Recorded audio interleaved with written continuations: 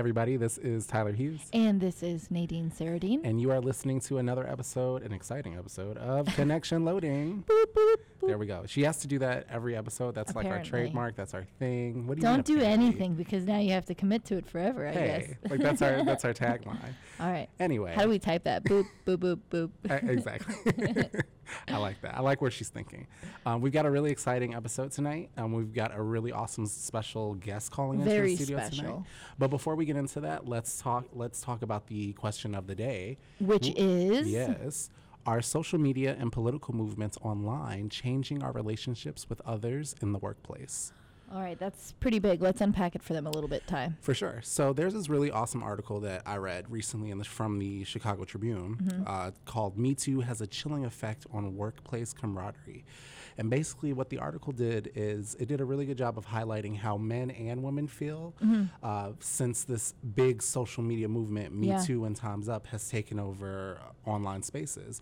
So a lot of men and women feel that they can't do even the basic things in the workplace. This is really about men, though, right? A little bit? I don't know. I feel like women also, in the article, it stated that they don't feel as comfortable, hugging another male coworker. And I'm like, sometimes the situation merits it. It calls for it. So what do you think about that? I don't know. I mean, at my work, I work in the automotive industry, which is extremely male-dominated. I'm one of maybe 5 women in the whole workplace. And so there's a lot of talk about how it's uncomfortable for men now to even, exist or whatever. And I kind of had the similar sentiment, like, I don't want to make anybody feel any which way. But I'm sorry after you had to feel that way. Oh, it's okay. Yeah. And it's live. But after speaking with our guest that we have on, she actually answered that question perfectly and gave me a new perspective on how to view that very same thing. Awesome. So we're going to hit that in a couple of minutes. Nice. But you kind of bring up a really cool point because I'm not a woman, so I can't really relate in the same way that you have, but I am a person of color just as you are. And there was a really cool article from the HuffPost called "Microaggressions in the Workplace, Black Lives Matter and Politically Correct Speech" that really touched my heart because it said that some people, especially people of color, they feel intimidated and they feel very uncomfortable about speaking about this super important cultural movement that's happening online and offline, really. Do you feel that, movements like Me Too, Black Lives Matter, Time's Up, are these movements not appropriate to talk about in the workspace? I mean, I would hope that they are. I think the more transparent we are about things, and I think a lot of the reason we're kind of in a mess is we want to assume that it's not happening, and we want to pretend that it's not happening. So pretending that the movement isn't happening is the same thing. And so I think being transparent is important. That being said, does that happen? Probably not. For sure. Probably not in most, like in the industry that I work in, all male-dominated, typically white, wealthy men. And so talking about any social issue is It's a no-go. is awkward. And Yeah. but it's really interesting to kind of hear their take. Yeah. Which is always so enlightening. But She said that with the biggest eye roll. By the way. No, So, I feel you because I do feel like conversations like this do need to happen, obviously. And I'm not saying that solely because I'm a person of color or because you're a woman. They're important for the culture. Totally. They're important for free speech, for the act of just getting them out of our system. Like you see, it's like, seeing a catastrophic news event and not speaking about it when you go to like that's the first thing you speak about. But I think collectively a lot of men in the workforce feel like they're losing a battle. And so Elaborate. well, I just feel like they are in the workforce and they feel like all of these men are being exposed, and they thought that this was this very specific narrowed issue on one industry. I gotten into it with my boss, not into it, we were discussing about how he said in Hollywood, all of these men, abuse their power and rape women and all these crazy, and I was like, I told him, I said, I don't think it's a Hollywood thing. It's a power thing. It's an abuse. And then the same thing Every happened. field thing. And then we were talking about it with sports, and it's not. It's a cultural issue. And so I think, they feel like, they're under fire a little bit. Yeah. Let them be mad. In my opinion, if you're uncomfortable, cool, stay mad. No. It's not your time to to speak, and that's really their problem. For sure. Well, you're not the only person to feel like that, which is why we want to introduce our guest who's calling in right now. This Drum is roll, Professor please. Boom, boom, boom, boom, boom, boom, boom, boom. Jill Geisler. She is a professor at the Loyola University of Chicago, and she's got a plethora of knowledge on sexual harassment and social media movements and how the two kind of intersect. So let's hear her thoughts. Well, thank you so much for taking the time to join us for our episode today. As you know, the question is, are social media and political movements online changing our relationships with others in the workplace? So we wanted to get your thoughts on a few of the opinions that we've read in some of the readings that we've been doing.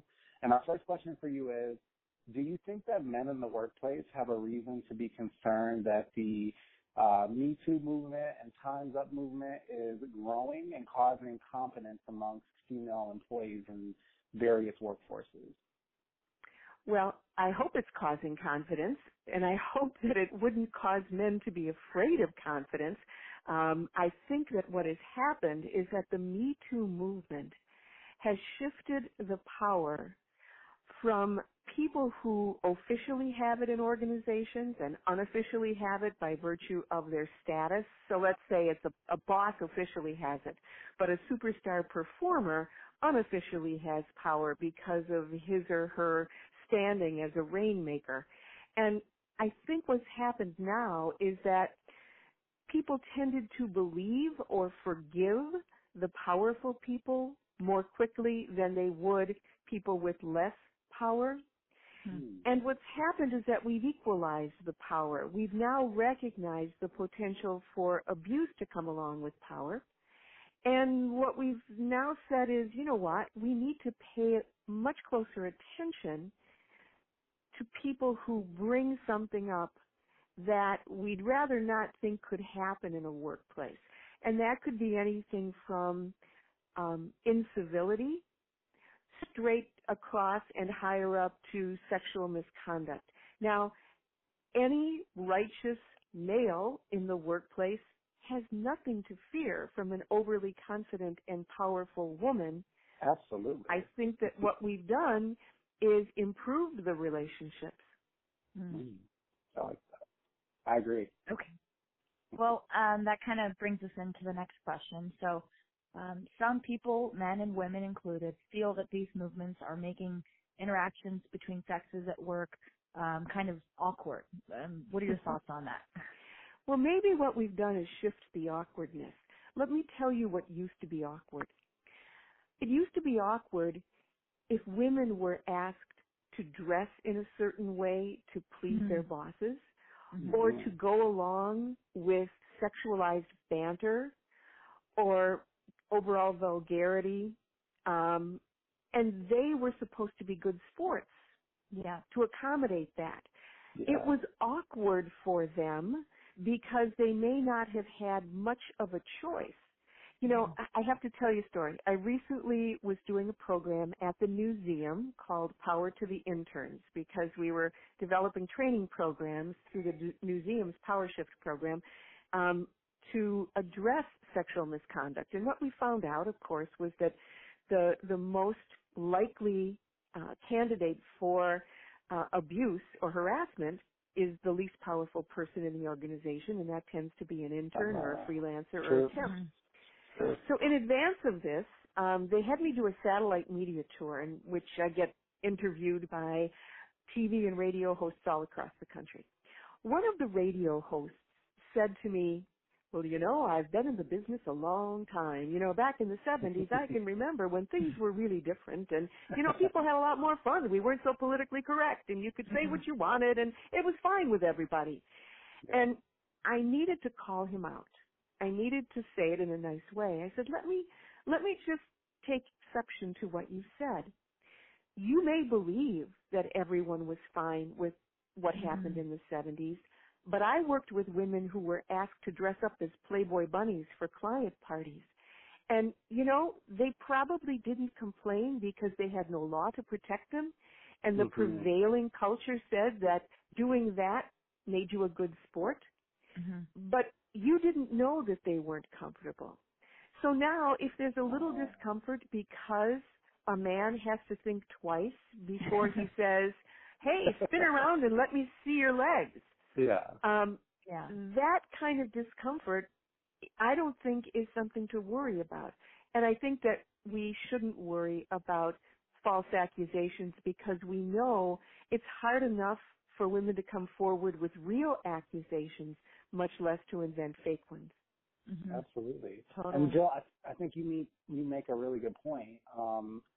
And is that whole system of not being worried, is this the advice that you would give to those who feel that social media movements like, for example, Time's Up, Me Too, or Black Lives Matter are making our public relationships with one another limited? Is this the advice that you would give to those who feel that way? That there's really no concern? I think that our digital social movements have helped people coalesce around issues, some better than others because we're all aware of, the term slacktivism in which people don't do much. They just hashtag themselves and send thoughts and prayers. I've been guilty of that. There's a lot more, when you think about the March on Washington for Civil Rights, or now the March on Washington against gun violence, you realize that it was organized by social media, but it's shoe leather and showing up that makes a difference. And in the civil rights movement, they had to show up at lunch counters and stand to be beaten. We know that is the real activism, but if today social media brings us together around a topic, I think that's really good as long as we don't think just hashtagging each other is enough. Okay, folks, you all heard it from Jill herself. I thought that was a really cool call-in. Super great. She's such an insightful, well-spoken woman, and I feel like this is her topic, right? She she really owns it, and she knows, and she's been in the game for a little while now, and she's seen it all. She's seen it all, and I think what was most compelling for me is, as a young woman in this workforce, I quickly will sympathize with men, right? Oh no, we're not allowed to talk about this. We're not allowed to hug. But it's like, because I'm new in the workforce, I haven't seen everything that's gone on before me. And so I think in context of all of that, it makes so much sense. So she's right. We shouldn't be concerned if they're uncomfortable. Do you know what I mean? And I think adding to that too, I mean, affecting our work relationships, like in that context, you have nothing to worry about if you don't do anything wrong. Like, that's plain and simple. If you don't make these comments, if you don't, feel that, if I hug another female or another male, and I have to grab their ass, like, if you don't think that and don't do that, then what is the problem? There's no reason to feel awkward. There's no reason for your relationship to be affected. A lot of these things are so culturally deep. Like, they run so deep. Sure. They're so ingrained in men that have been in our, let's say, been working 40, 50 years. I mean, the transition that they had from women not working, with them side by side, to now finally being outed for some of the negative things, they're growing a little bit, and it's a little uncomfortable to grow and become a better person, but I think it's all net positive. Yeah, it's going to be good. So that was our episode of Connection Loading for tonight. Let us know what you guys think in the comments section. Let us know. Let her know. No, okay.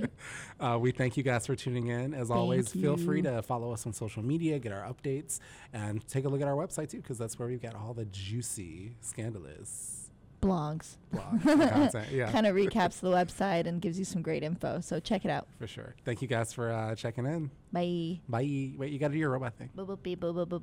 She didn't do it right. Bye-bye. Bye.